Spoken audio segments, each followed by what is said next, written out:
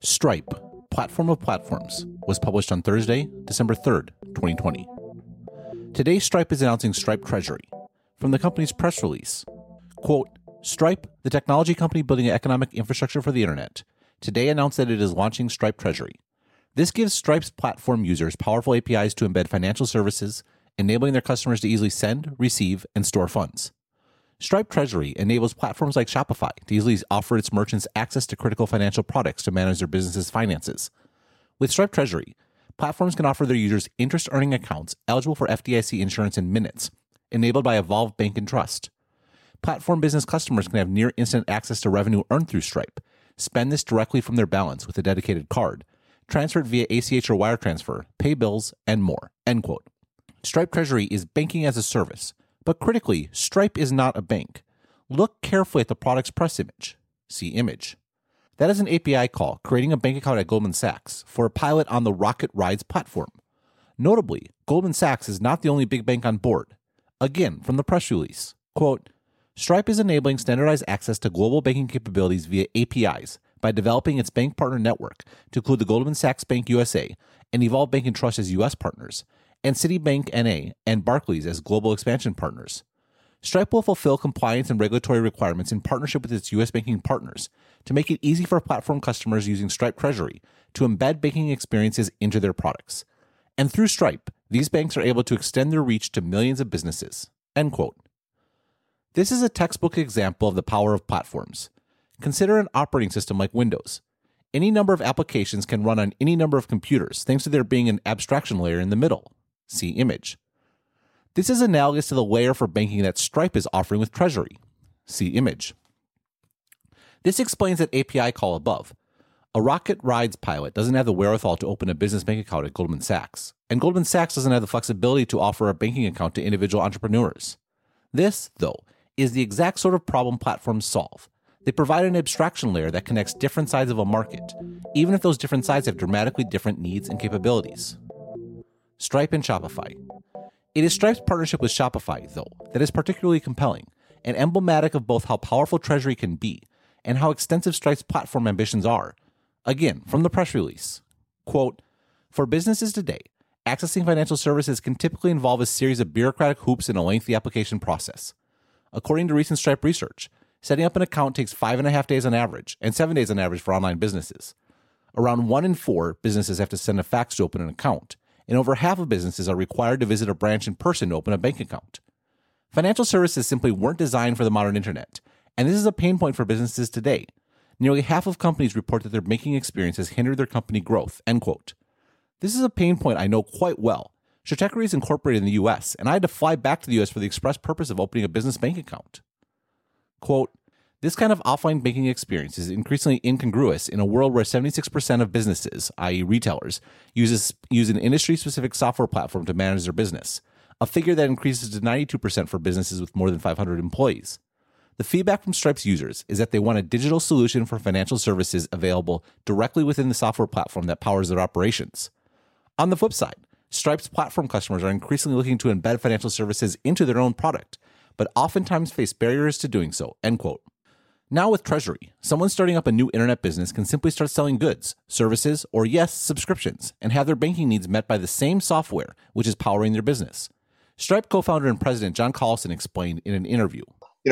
Which seems more ergonomic for a business? That they decide they're going to start an online store, and the very first thing they do is go down to a bank, maybe in person, and they're going through that process. They're setting up their account, and then they come back and do some whiteboarding, and they're like, what should our business be? That's not how it works. How it works is they have this cool idea, and they try it out, and they open a Shopify store for it, and they have this money coming in. So, okay, we need a way to kind of access those funds. Now they will be able to, with Shopify Balance, manage their funds directly within Shopify. That latter thing sounds like a much more natural and ergonomic way to kind of handle the cash flows of their business.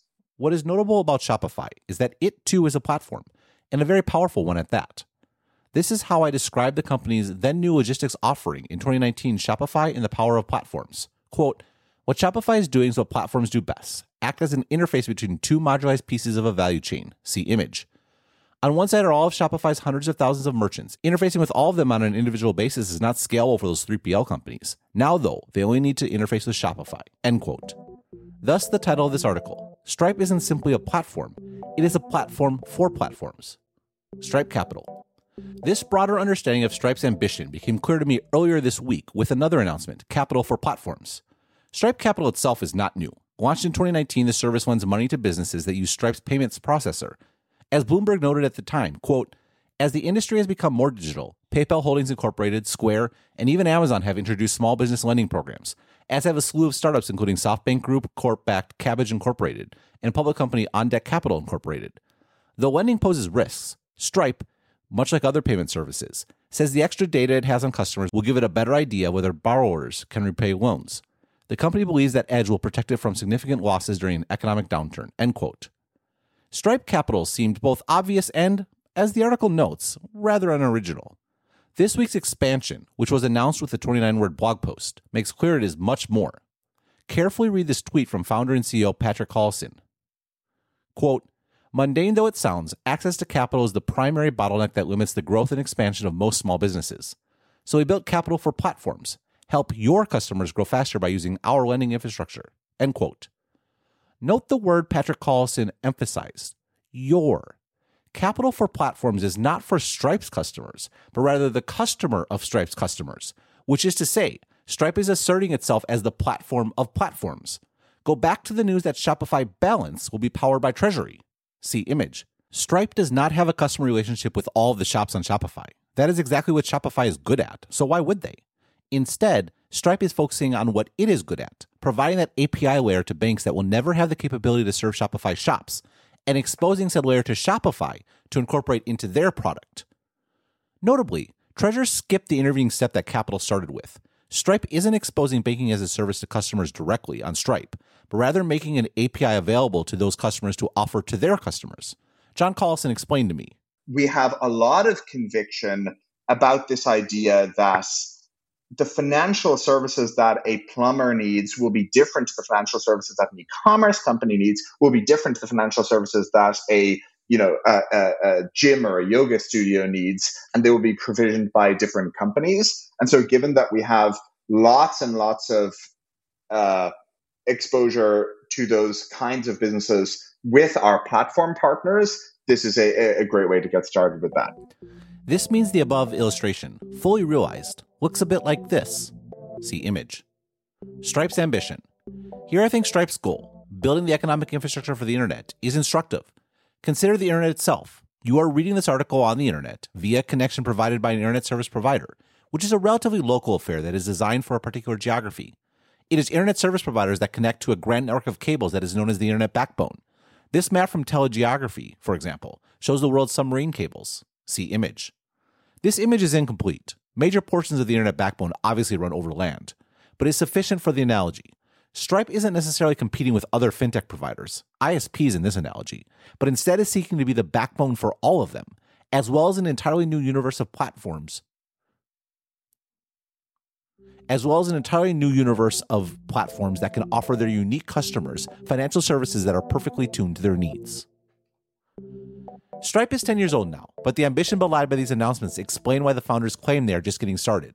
John Collison noted, we are still very early in developing the set of Stripe products beyond the core payments engine, things like Treasury. Again, we're building a global payments and treasury network, and we are in November 2020 launching the treasury part of it. And so, we are just now filling out all the acronyms in our product suite. And that's just sort of kind of the version one of the product. And from a growth point of view, our business is growing really rapidly in APAC, in EMEA, things like that. And so we're just kind of early in the business trajectory with all the helter-skelterness that comes from that.